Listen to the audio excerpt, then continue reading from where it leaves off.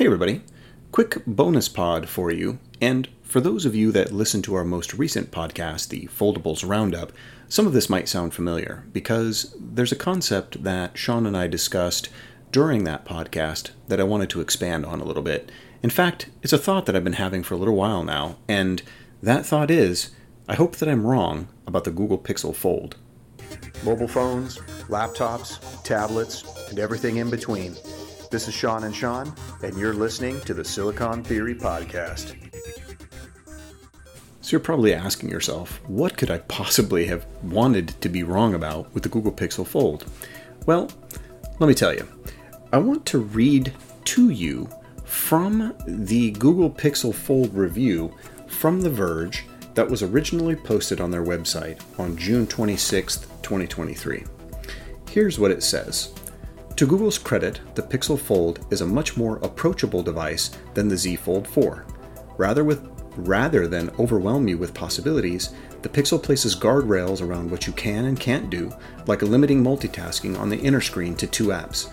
It's a friendlier device to someone who's fresh to foldables. The next thing that I want to read you is from the original Pixel XL review, which was posted on October 18th, 2016 by your friend and mine, Dieter Bohn of The Verge. This is Google's first phone, and for a first effort, it is remarkably good. By almost every metric I can think of, speed, power, camera, smart assistant, you name it, it matches or exceeds the best phones available on the market today. And though the design is far from groundbreaking, it's certainly approachable. The whole package is pretty incredible, and if you're not put off by the premium price, you'll be very happy with this premium phone. So if you're keeping track at home, The Verge used almost the exact same description as they did on the Pixel Fold, as they did on the original Pixel XL way back in the day. And they specifically used the term approachable and called out some of the ease of use functions that both devices seem to share. This is the part that worries me though.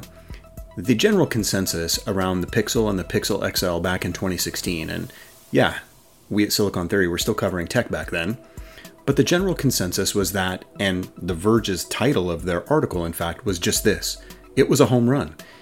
Google only had to do a few things, including fiddling around the margins with the design and maybe updating the camera, including some new hardware, to make this a huge hit of a smartphone. And instead, what they did was they moved in a completely different direction. The Pixel 2 and Pixel 2 XL, of which I own the Pixel 2 XL, were very different devices in ways that were very different from how the Pixel and Pixel XL were. The original Pixel and Pixel XL were basically the same phone. One was a little bit smaller and one was a little bit bigger. The Pixel 2 XL started the trend of having some very clearly defined differentiators, including a larger OLED display and a few other features that the Pixel 2 just straight up lacked. Google took a wrong turn here. And I don't mean a wrong turn in that the phones weren't good, they were. Some people really enjoyed the Pixel 2, and I really liked my Pixel 2 XL, although the blue shift of the screen was an abomination, and Google got panned for it, and rightly should. And then they went down the road of making the Pixel 3 and 3 XL, and they were kind of appreciably worse. The Pixel 3, the phone that I owned, was really nice and small, and again had some display issues, and the Pixel 3 XL had a gigantic bathtub-style notch, and looked nothing like the original Pixel phones and looked a lot like they were trying to copy the iPhone.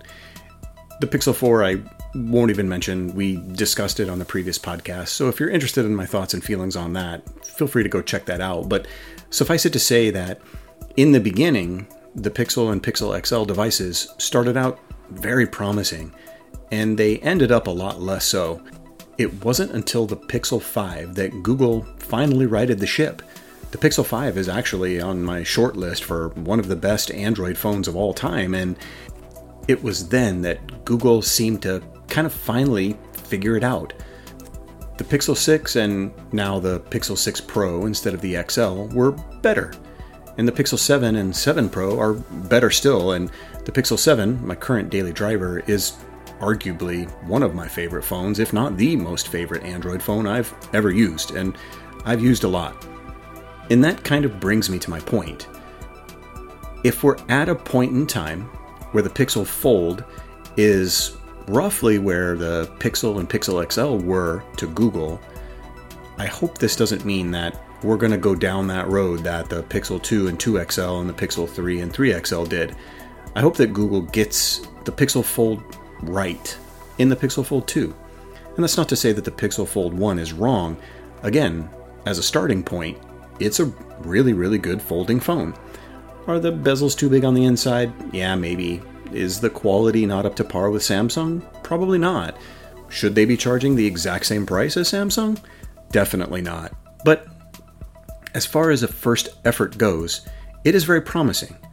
But the last time we had a first effort product from Google that was very promising, it quickly became a disappointment. And not just to me, but by and large, I think the Android community and the tech enthusiast community had a very, very discouraging feeling about how Google has handled most of their mobile smartphone lines. And I hope that I'm wrong about the Pixel Fold. I hope that this is the beginning of the point where Google has really learned from their mistakes, and that allows them to pay off the consumer that if they're going to spend $1,800 is going to get something that's worth it. It's going to get something that Google is going to take advantage of and turn into something for the better, instead of just kind of floundering around like they've done in the past. So there you have it. That's why I hope that I'm wrong about the Google Pixel Fold. Thanks for listening. If you enjoy the podcast, make sure that you favorite, like, and leave a review wherever you get your podcasts. And remember, as always, we will talk tech soon.